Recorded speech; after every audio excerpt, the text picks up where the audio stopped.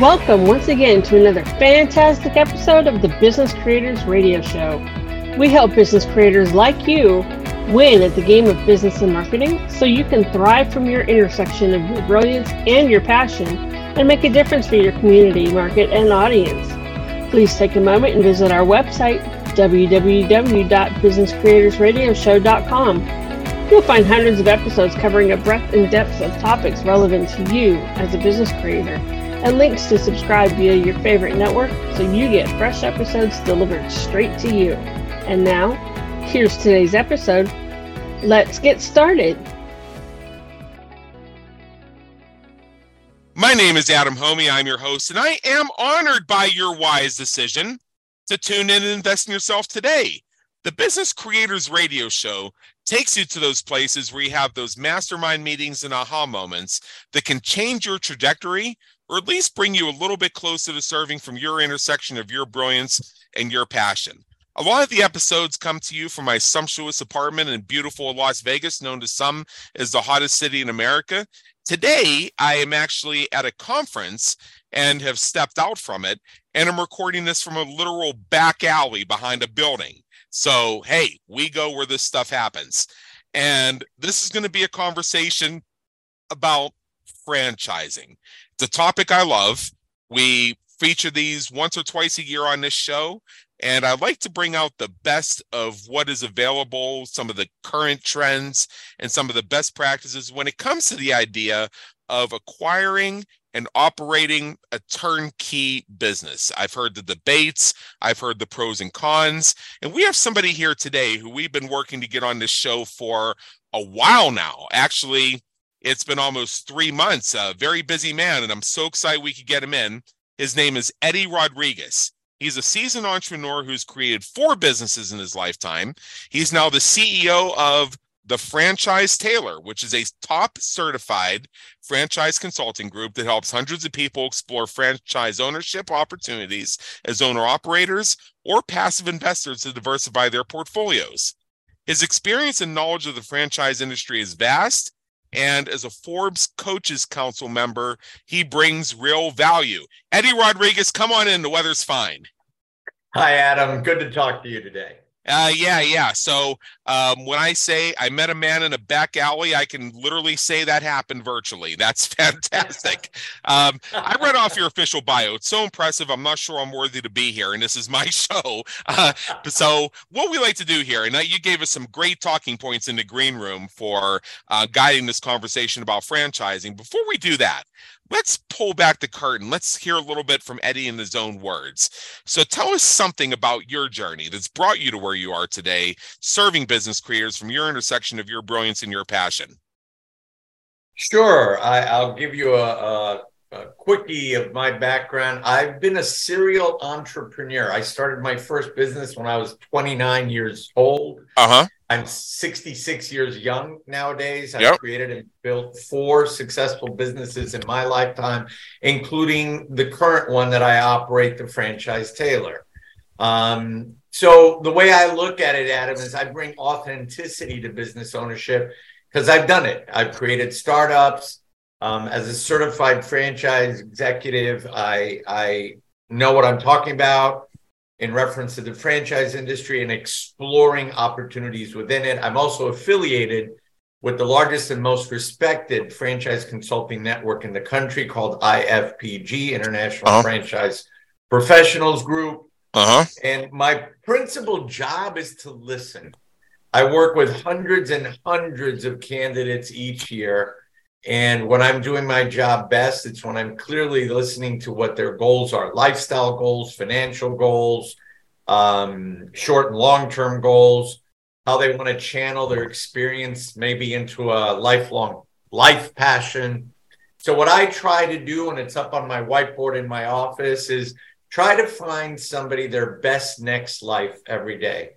And that's really what my goal is to try to help people understand that investing in franchises is a viable option to build wealth with an already established and validated business that comes with tremendous support. So that gives you a fairly good 20,000 foot overview. Absolutely. I'll try not to jump. So where I'd like to begin is by defining some terms and laying some groundwork. There are pros and cons to owning a franchise versus independent business ownership. So I was wondering if you could take me through some of those so that we can begin to bifurcate this. Sure. The principal reason for people to consider investing and building a franchise business is the fact that they've already been created. They've been established. They come with systems manuals, operating manuals, technology support, marketing support, operating support. So essentially what they do is they hand you a template for success. Only 17% of startups, let's say you and I, Adam, came up with a great new idea, or so we thought. Only about 17% of those are still open 2 years later. Not a really good batting average. No. We're over 80% of franchise businesses that open are still around 8+ years later. It's not rocket science. These businesses have already been created, perfected. They come with tremendous support. You can call other owners around the country with any question. You can call the corporate office. They help you with lead generation, with any obstacles you might encounter. But you have to follow their systems. My advice to people, here's the cons to your question. People that want to do their own thing exactly as they want to do it, I'm telling them right now, don't even consider franchise ownership. It's counterproductive to why you should even explore franchise opportunities. If you want a more proven track record with a higher level of success rates, then franchise ownership is a viable option for people. So that's the difference. Startups, there are many great successful startups, but a far greater amount of them don't succeed, where the opposite is true with franchises. But you must follow a system, and you must embrace the protocols that the company trains you, because essentially they're providing you with your absolute best chance of succeeding. Those that go back to their homes and try to outsmart the franchise generally don't succeed.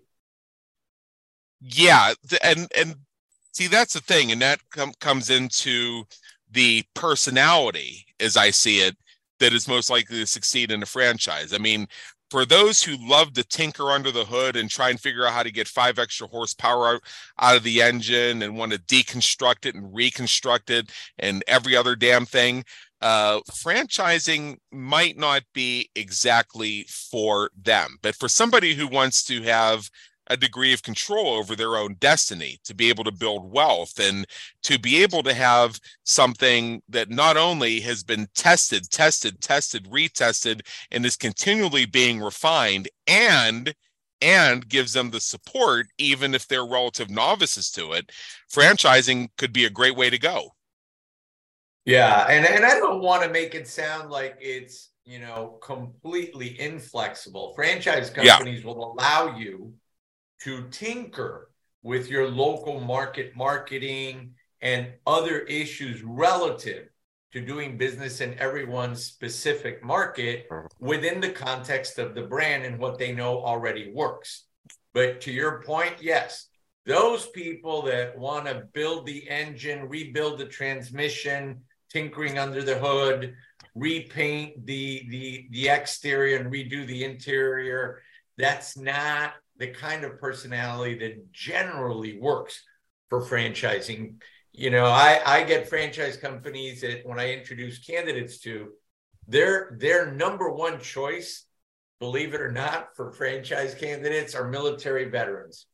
Why? Because veterans are taught to follow systems. They come with a good work ethic, and they are trained to follow systems and certain protocols, or oftentimes their own lives are in danger. So the truth is, if the company has already created a successful formula, why would you want to mess with that? Yeah. So that's the bottom line. And the difference between startups, if you want to do your own thing, however you want to do it, go to it. Start your own company from scratch. If you want a more proven model that comes with support and gives you a greater chance to succeed, not 100%, but a greater chance to succeed, I highly recommend franchise investing as a viable option. See, when I think of franchising, I think of fast food restaurants, but I think there's more options than just that. Oh, dear God. Our portfolio is populated by over 540 of the best franchise brands in the country across every single industry you can imagine. You're absolutely right. Most people think of franchises in terms of McDonald's or Papa John's Pizza and places like that. Most people don't realize that when you go to fill up your gas tank, that gas station is a franchise. You go to ship a box or get a service done at FedEx, Kinko's, that's a franchise. So is the UPS store. Yeah. And a number of other businesses that people would never imagine are franchises. They exist in every industry: construction, real estate, wellness, healthcare, CBD. I can go on and on and on. You name an industry, there's a franchise in it. Well, and you mentioned UPS stores. You know how many of those there are in Las Vegas alone? Oh, I can't Holy moly! I've had my mailboxes at a UPS store since I moved here to Las Vegas, and those were replacements for the UPS store mailboxes I had back in Pittsburgh. Now, those types of franchises are particularly hot in places like Las Vegas, which is known as a town that has a lot of transiency. Now, let me define transiency. It's the idea that you don't own your home and you have the flexibility to move around. See, I'm in a position right now where, at least at this stage, I don't have a wife, I don't have kids or anything like that. So I'm in a position where I can enjoy location flexibility. As we have this conversation, I'm literally speaking to you from a back alley. I have what's known as the laptop lifestyle. I relocate several times throughout the day. As far as my living situation, I have lived in apartments ever since I've been on my own. And as far as my requirements for an apartment, I just don't want gangs roaming around. I want to know my car is safe, and I want to know that the damn swimming pool is going to be open in the summertime. You give me those three things, I'm pleased as punch. Any one of those things is missing, I'm out of there.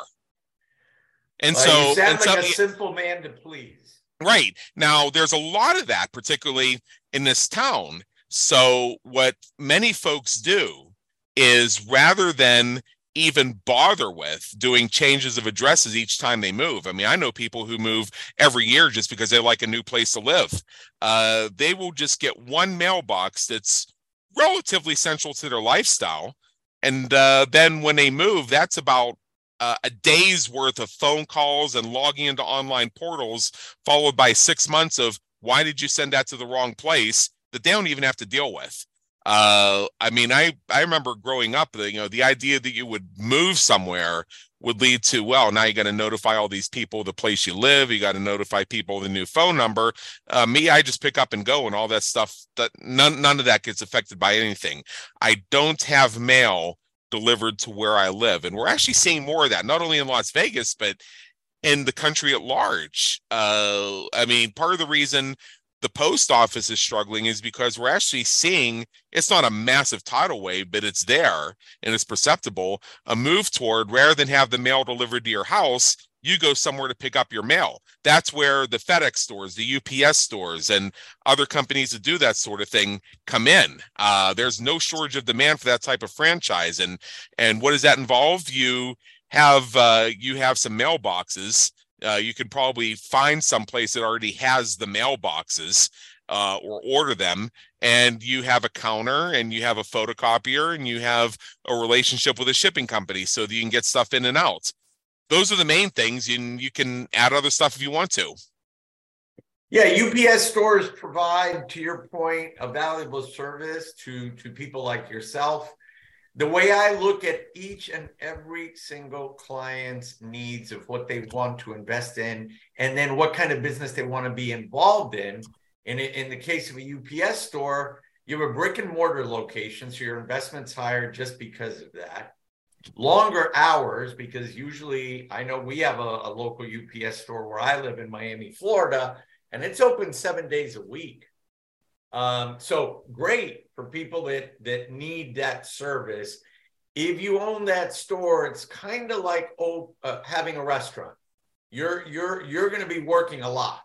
Now, I bring this up because my service is to try. I started the conversation with you by saying I need to listen carefully to my clients and what they want to do, how much they're interested in investing. And if it's not that kind of lifestyle as an owner that they want, then I would never introduce them to a franchise like the UPS store. Is it a valuable service that the UPS store and FedEx Kinko's provides to many people? 100%. Yeah. And the reason I went off on that segue and told that story is what I want our listeners to think about are, ask yourself, what are some needs your community has? And if you were to approach somebody like Eddie, what from within his portfolio of franchise opportunities could potentially meet that need? So how do people live? How do they go about their daily lives? What is something that is so ingrained to keeping their lifestyle going that they don't even think about it? They just look for somebody who does it. Yeah, I think there's many factors that I encourage my clients to consider. But as important as what you just mentioned is for them to really look in the mirror and reflect on, okay, what do I want to do next in my life? What do I want my life to look like? What kind of business do I want to be involved with and grow? And one of the freedoms of investing in a franchise is, let's say, you know, to your case, one day you get sick and tired of living in Las Vegas, right? Uh-huh. And you want to move. Unlike a job, for example, where there is a job specifically in a place, people can open up their franchise anywhere.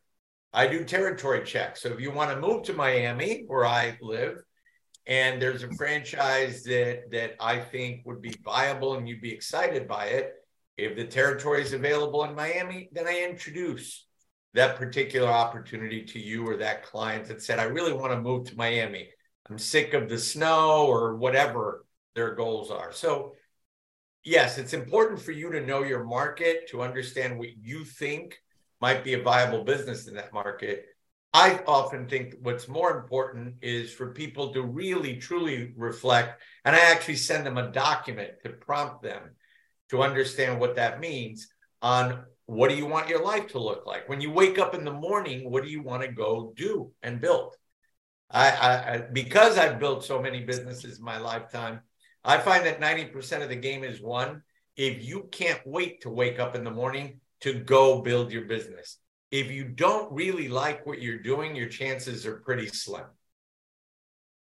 Yeah, that's also very important. You also brought up an important fact that while many franchises, not all, but many are brick and mortar, that doesn't mean you're stuck there for the rest of your life. Like I could decide that, well, you know, I've been in Las Vegas for a while. I got some time left. I'm going to try Miami now. So if I had a franchise in Miami, I could contact you and say, hey, does anybody need a UPS store in Miami? Or whatever. Exactly. Or whatever. Yeah. Maybe I decide I was in mailboxes in Las Vegas, but now I want to be in pizza in Miami, for instance. So I'd check and say, hey, any pizza franchises out there, any territories that need filled? Yeah, the service that I provide as a coach and as an advisor is truly to get people to think through what kind of options might be best for them, where they want to live and build their business, what do they want their lifestyle to look like. I can't tell you how many people I've placed over the years that have channeled their background and experience into a new business having more to do with their life passion than necessarily what their resume says. Yeah. And so there's a lot of factors that I think are critically important to exploring, you know, franchise ownership or any kind of business ownership. And I often like to start with my clients to go, what do you want your next life to look like? What do you want to do? What do you not want to do? Where do you want to do it? So, you know, those broader questions I think are essential before looking at any specific brands that I might introduce to a client. Right. So what else does somebody need to know before they consider buying into a franchise?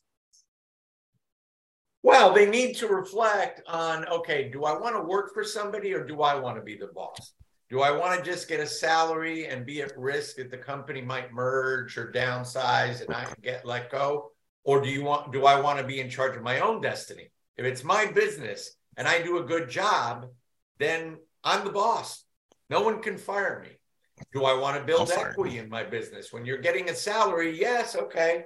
It's you get your salary, you might get a little bonus at the end of the year and a little bump in salary the following year.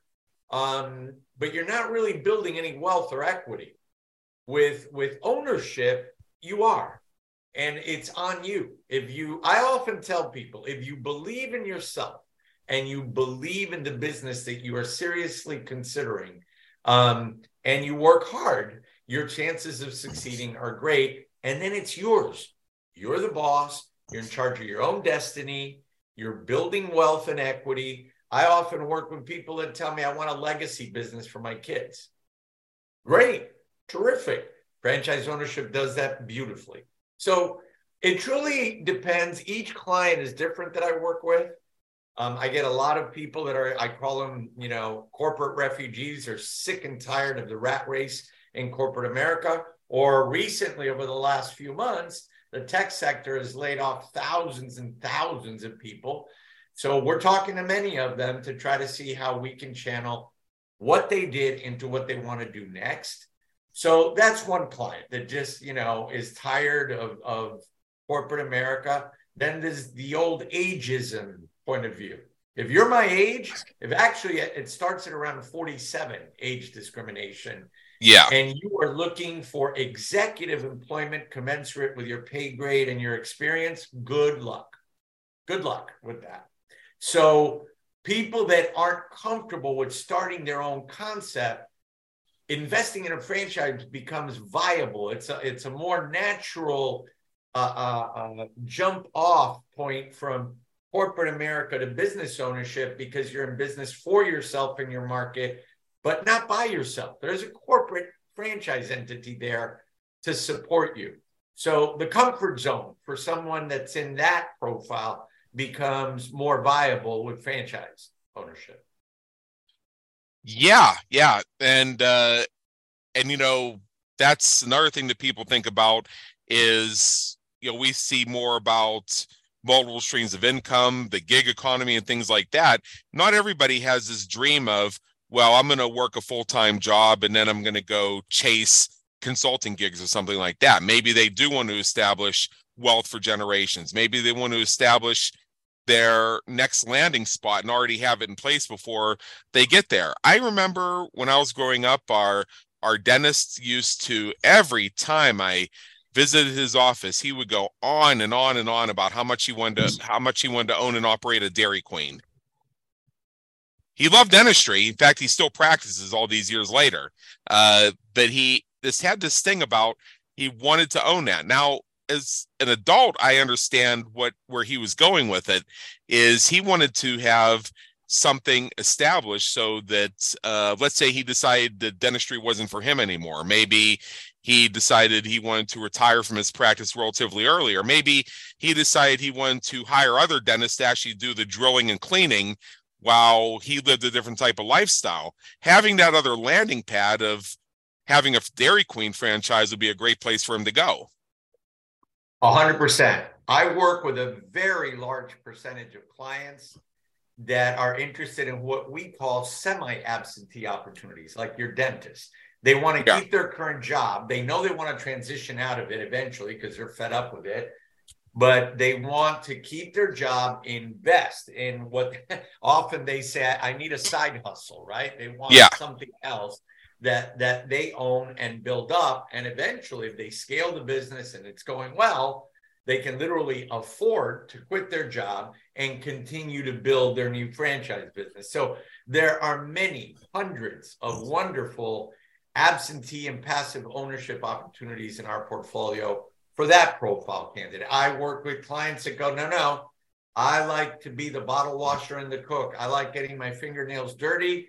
I'm going to be a hands-on owner-operator. And great, there's many opportunities that exist in the portfolio for that profile client. So It truly goes back to what I said before, Adam. It depends on each individual's goals, objectives, short and long term, what kind of lifestyle they want to live.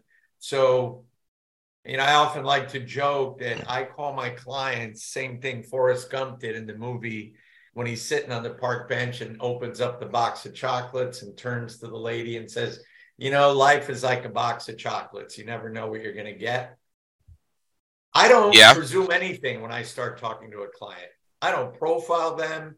They send me their resume, and that's great. But the resume tells me what you've done in the past. It doesn't tell me where you are today. More importantly, where you want to be tomorrow in the next few years. So my clients are like the box of chocolates. They're all different. They're all in different stages of life, have different goals, different passions. So when I do my job best is when I listen carefully to identify opportunities that are going to check off all their boxes. Yeah, certainly. So, I find this interesting. When I was in college, I worked in a Wendy's as a summer job, basically, and also for one summer, I simultaneously worked in McDonald's 4 days a week, an early morning shift. This is because I lived in such a rural behind the sticks area that I couldn't get a grass cutting business going, which is what I would have preferred to do during the day, but that's a whole separate gripe. Now, what you're telling me just reminded me of a difference between those two experiences. The Wendy's and the McDonald's were both franchises. The Wendy's was a franchise that was owned by a company that owned and operated basically all the Wendy's in that geographic region. They were all franchises, all operated by the same holding company. The McDonald's I worked at was a franchise where the franchise holder had just that one location. So the Wendy's had they both had general managers. At the Wendy's, the store manager was a guy who essentially did it as a job. Now, there were some qualifications to that, and one of the things he loved to remind people is that he was the one management personnel in the store who did not have to work a set schedule. The only thing is he had to pick he had the freedom to pick which 80 hours he wanted to do it. The franchise holder for the McDonald's was also the general manager, but you almost never saw him. He apparently had some other business that took up most of his time. Like half the time, of the rare times I even saw him in that franchise, he was dressed in whatever he wore for his other business, which was some sort of construction company. So right there, I don't know why I'm bringing this up, but I think it was triggered by what you said about levels of involvement. Is even within the franchise model, you get some flexibility on how much you want to be directly hands-on with it. 100%. Your first example of the one owner, I think you said that was the McDonald's one that had multiple locations. No. Wendy's was the one that that franchise was held by. It was held by a franchise holding company that owned all the franchises in that section of the greater Pittsburgh area. Yeah, I work with clients all the time that are higher net worth individual that they want to own the market. So what they'll do is I look for opportunities where there are multiple territories available for that particular brand, so that potential investor can then leverage his investment into multiple locations or territories and geofence the business so they can leverage their marketing, their staff, etc. Excellent idea. It just requires a higher level of capital investment. But again, you're proving my point about the life is a box of chocolates. I mean, there's maybe the McDonald's one. I mean, McDonald's, people are hysterical when I tell them how much it costs. The investment required for just one McDonald's. Most people don't know. I don't know if you do. Do you, Adam? I'm going to let you educate me, because anything I thought it was has probably changed. Yeah, it's about $1.6 million, the total investment required for just one McDonald's. Does that have to be put up front, or is that something where it's something paid off over time?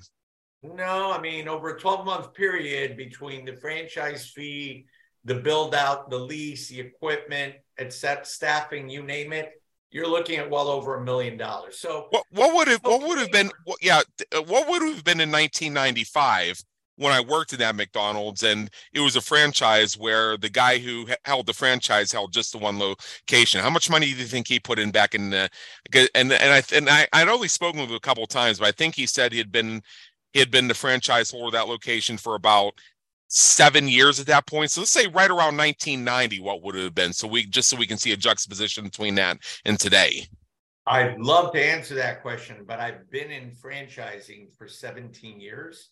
Oh, I thought it was longer. Sure. Okay. No, I've been an entrepreneur for a long time. I've been a franchise consultant for 17 years. Right. But I would, like anything else, whether it's the cost of a car or a home, the franchise rights of McDonald's in 1995 was probably considerably less than the cost of one today. Right. But that's, to some people, they know that McDonald's is a household word, and there are many McDonald's that do very well, and people that have the wherewithal to invest that kind of money in a McDonald's, go for it. So it goes back to my point of everyone has to determine what they want and what they don't want to do. And more importantly, what's going to really get them excited and motivated to get up in the morning to go build. That's it. Right. Okay. That's the secret sauce. All right. So now we know that it's like $1.6 million so that you can sell secret sauces at McDonald's. But as a general rule, and I know there's no one right answer to it, what kind of numbers should people, just generally speaking, be thinking about if they're thinking about, is a franchise something that's viable for me?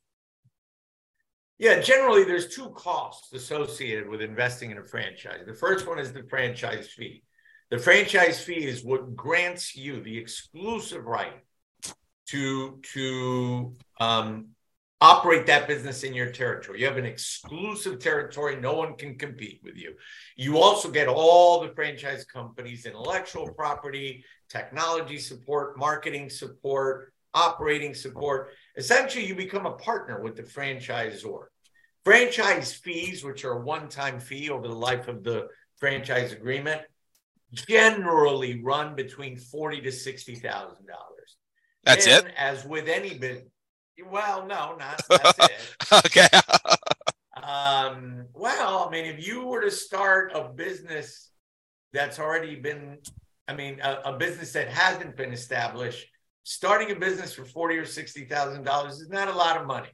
This one happens to come with a lot, not just the starting of it, but all the support that comes with it. But when you launch your business, now you've secured your territory, right? Then you have to train with the company, and you do an onboarding and all that stuff. Then you go, okay, when am I going to launch it, right? Once you launch it, like any business, you have operating costs. What I tell clients that ask a question similar to the one you just posed to me is generally a total investment on the low side for investing in a franchise is around $100,000 total, liquid or borrowed. There's a lot of great financing options with franchises because they're all registered with the Federal Trade Commission, and lenders love businesses that are already established. But on the low side, a total of investment of about $100,000 is a good bet. We have opportunities in our portfolio that require investments in excess of $3 million. So I don't know if that helped answer your question. Well, actually, it did give me a lot of data to help me understand the question. How much money do you think somebody needs to have in the bank? Because that's another thing that comes up a lot, particularly since what you just described is often going to be financed by debt. Yeah, I often see a lot of financial requirement pages that clients must fill out. I tell clients that generally you have to have a minimum net worth of about between $250,000 to $300,000 and liquid capital that you can tap into, whether it's cash, stocks and bonds, some retirement account of somewhere between $50,000 to $100,000. Okay. All right, and that's pretty reasonable, because I think they want to see that you're not like 300,000 in the negative, and they want to know that if something comes up in a hurry that you can put the cash up. Well, franchise companies carefully, I often tell clients, and sometimes they forget that when they start talking to a franchise that they're excited about, that the franchise company is sizing you up as much as you're sizing them up. Remember, they're going to be your partners. Year one, they invest a lot in you. So they want to make sure that you don't make a mistake by investing your hard-earned money in something that maybe you truly can't afford. And as you were probably thinking, you have enough capital to tap into to sustain yourself as you're building your business. So that's why franchise companies all have minimum net worth requirements, and many of them have liquid capital requirements, just to make sure that that potential investor has the wherewithal not only to invest, but to sustain him or herself in that investment. Yeah, and I think that's that's fantastic. So I know folks sometimes want to know their end game, and this is something that we didn't really cover in advance. So I do want to ask the question, because people sometimes want to see the entire picture. Let's say you get into a franchise and then you want out, then what? No problem. It's like, remember, when you own that franchise in your market, it's your business. You own it. So let's say you want out, you want to move, or you want to retire. We have a portfolio just of resale opportunities. The exit strategy with a franchise oftentimes is easier than a standalone business. Why? The protocol is, let's say you decided you wanted to retire, you just want out, right? You want to go play golf instead. You call the franchise company and say, hey, Adam, I'm done. I want to retire. I want to do something else. Great. The franchise company is very interested in replacing you with another good franchisee. So they go to work, and one of the things that they do is reach out to groups like ours to go, listen, there's a resale of a franchise opportunity in Las Vegas. Here are the details. And then everyone goes to work to find a new franchisee. So you have an army of people helping you with your exit strategy. Oftentimes it's an easier exit strategy than, I've had startups in my past, and when I wanted to sell them, you either go to a business broker or you reach out to the investment community, but you don't have the wherewithal of the franchise company who has the same interest as you, right? They're going, okay, well, Adam's been a really good franchisee. We need to find another good one to help him sell his territory. So yeah, the exit strategy with owning a franchise, it's your business. You can do whatever you want. You can sell it and or not sell it. It's up to you. Right. Okay, so I think that's pretty important, because what occurred to me as we were speaking is, what if we'll just use the analogy we've already used, a UPS store, and I decide, well, I don't want to be in the UPS store business anymore. Now, what can be complicated about that is you may have 500 mailboxes there and 480 people leasing those mailboxes. You're not going to put 480 people out of their mailing addresses. No, I mean, the critical part with franchise ownership resales is you must inform the franchise company of your intent. You want to sell? The franchise company that helps you with your exit strategy, but in a way that doesn't hurt the franchise company. Right. And in a way to attract a buyer. Buyers want to make sure that they're investing in an existing open franchise that's healthy enough. They don't want somebody that's just quit working. You've lost all those clients. They don't have those mailboxes anymore. The store is doing horribly, or whatever franchise business. It's the same as with an existing startup business. If you want to sell your business that you started a couple of years ago, but you've neglected it and it's not doing very well, you're not going to get a really good price for the sale of that startup. No different than a franchise. Franchises are businesses. That's all they are. They're different in the way that I've described today, but if you have a fairly healthy franchise business, most likely you're going to have a really good chance of selling it because the franchise company and consultants like myself are going to help you sell it. If you have an unhealthy franchise business because you've neglected it and there are no sales, very few clients, oh, well, you brought it on yourself. So now you're going to have to find a buyer that is just willing to take it on because he wants that particular territory that you own. That's your asset. You own the right to do that business, that UPS store in that market. And that's the territory that they want. So then you negotiate a price for the territory and the resale, and you're done. Right. So I'm going to do some quick math here. As of right now, because I just paid the latest installment of my bill, my UPS mailbox is $276 every 6 months. So let's multiply that by 2, and that's $552. Now, my UPS store has 3 different sizes of mailboxes. There are real little ones. There are like mid-sized ones that are, ideal for the person who stops by once every 10 days. And then there are big ones for people who get lots of big packages. So I have the middle one. So there's some that cost less and some that cost more. So we're going to use that 276 as just an average. So I multiplied that by 2. So every year they get $552 from me just for sticking my mail in a slot and every so often helping me sign a form for when I have a box delivered there.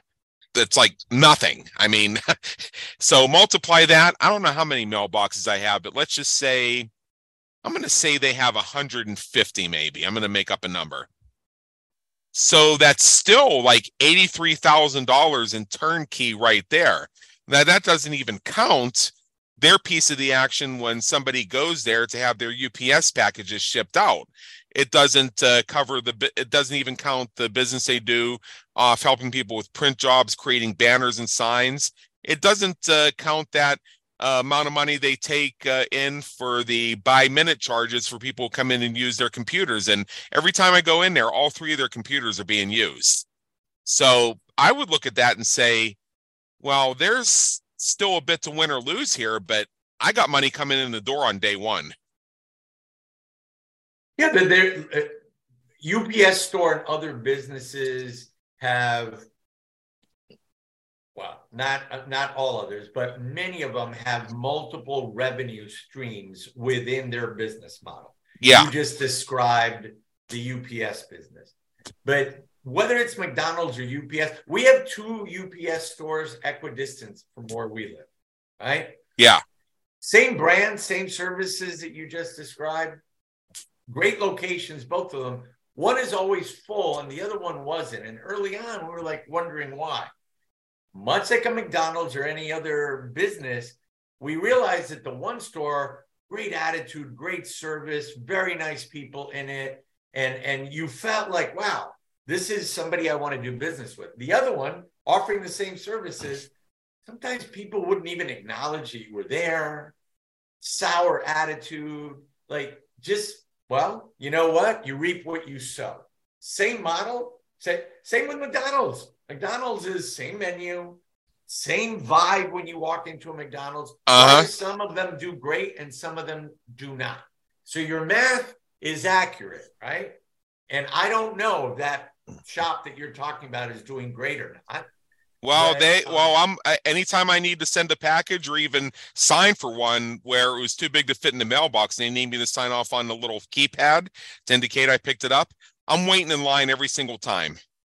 God bless them. That's a good operator. Yeah. That UPS store has a franchise owner that's a good operator, and they're probably following UPS franchise protocols on every part of their business. Yeah. So FedEx Kinko's, I use FedEx Kinko's all the time. It's more convenient for me, and I'm lucky that the one near me is wonderful. Wonderful environment, great service. 2 of the people there now know me. So it's an enjoyable experience. All of us have had the difference, especially in a retail brick and mortar, whether it's service or product, of either a really great experience or a really crappy one. whether it's at a food joint or a UPS store. Oftentimes, people think that just because it's called McDonald's, that they're going to be great. Not true. Just because it's called UPS, it's going to be great. Not true.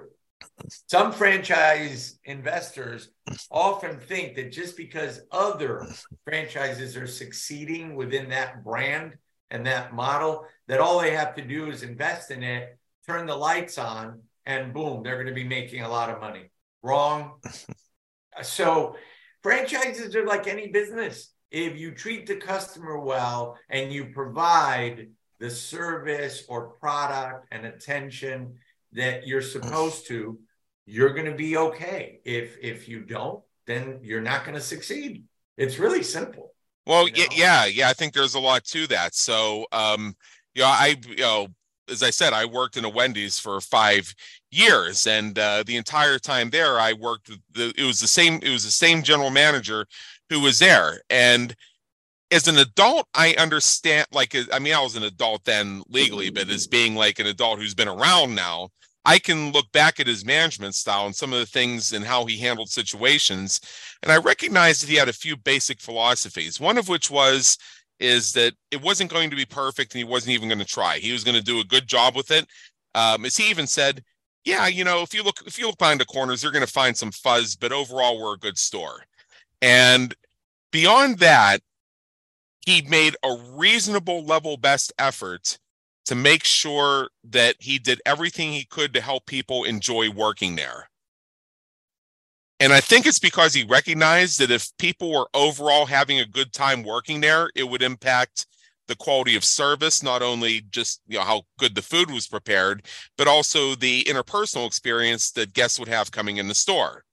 And he was motivated by this because he got a base salary, but a significant part of his income came from the profits of the store.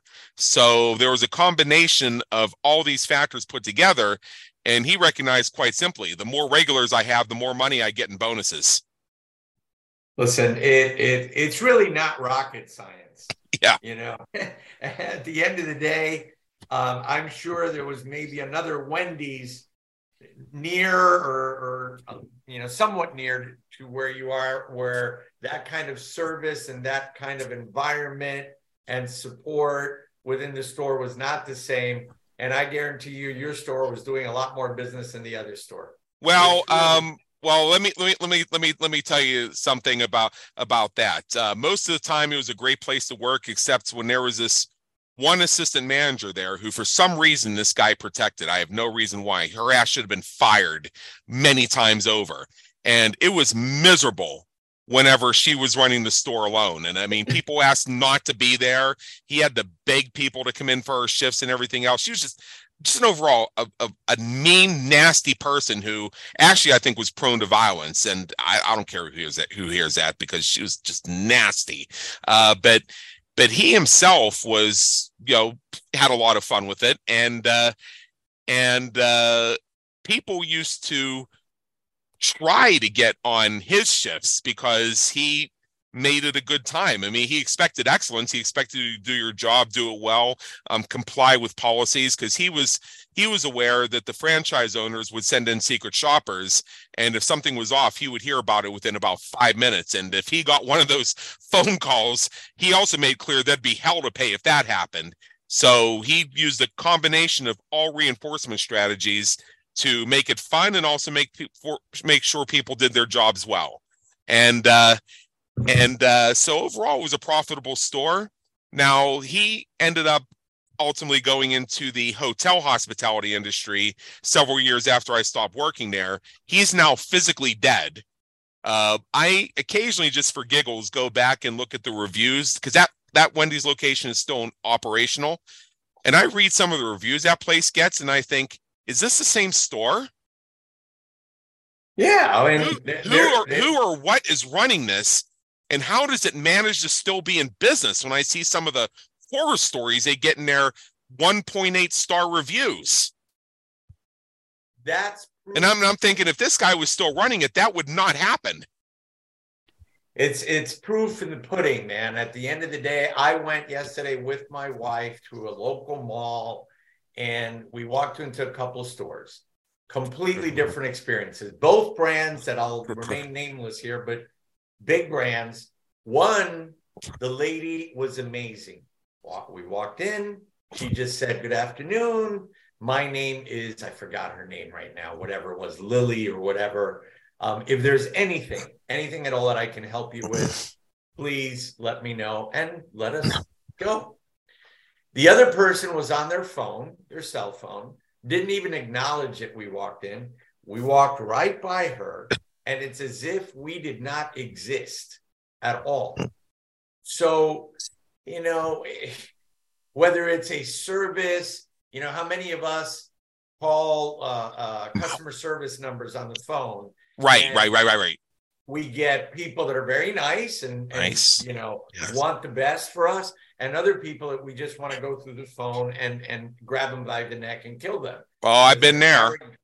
Yeah. So businesses, because of my experience as a business owner, it's really, if you work hard at what you do, you provide people with the kind of service or product that has real value, you treat them and your employees well, you have a really good shot at succeeding, whether it's a franchise or a startup. If you don't, customers walk away.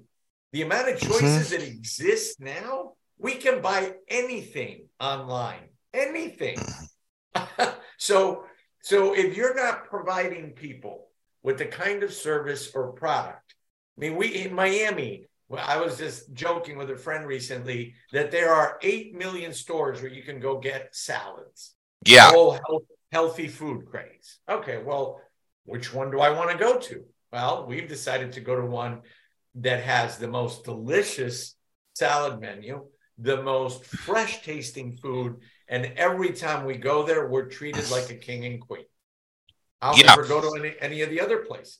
So there's something to that. I have a few places as far as restaurants I frequent here in Las Vegas, and in a way I have them all trained because I'm that guy who comes in and if a few people know me there, they already know that I'm going to order one of two things that I regularly order. And they can even send somebody who hasn't even served me before, and they can ask, okay, which one of your regulars do you want today? There you go. So I do my part to actually make it easy for them, and the part of the reason is I don't like to wait. If I go into a restaurant and sit down, it means I want food like sooner than later. So I help myself by being consistent and keeping things simple. It's why I have a few different places to accommodate my ranging tastes. Now, I've ruled out some places I tried because it felt like every single time I went there, I was starting over, even though it was the same people working there. They didn't even see me as a person. They didn't even make the baseline effort to recognize, oh, he's that guy that as long as he gets his food fast, he's going to leave you a good tip. Listen, it truly is not rocket science. Yeah. It's pretty simple stuff that a lot of owners or even managers in a shop, I love when I go into a shop and it's just a manager, but they behave like a proud owner. Yeah.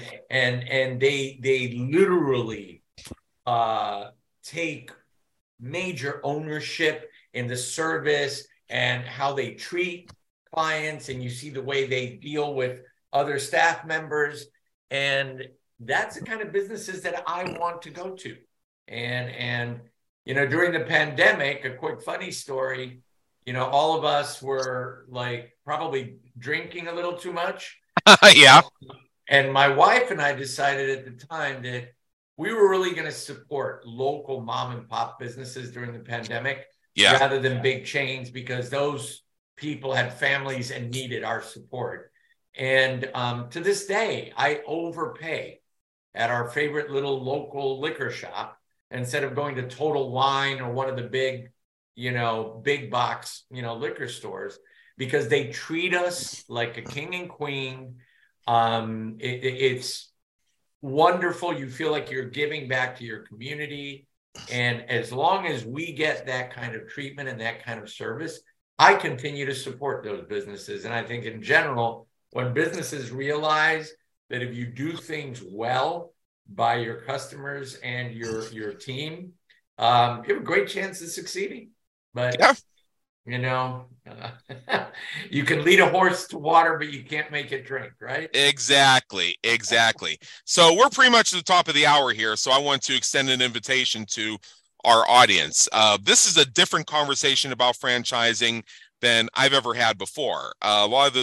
We've had some great interviews on franchising here on this show. I've listened to some podcasts about this. I have some friends who are franchise owners, but this is a little bit of a different approach in it. We focused a lot on the personalities, the mindsets, and overall, just some of the nuts and bolts things that it takes to succeed as a franchisor or any business, regardless of whether you're doing an independent startup, regardless of whether you have a job, regardless of whether you're a franchise owner and or operator. Some things are pretty consistent. So there's a lot for people to learn by going back and listening to this again.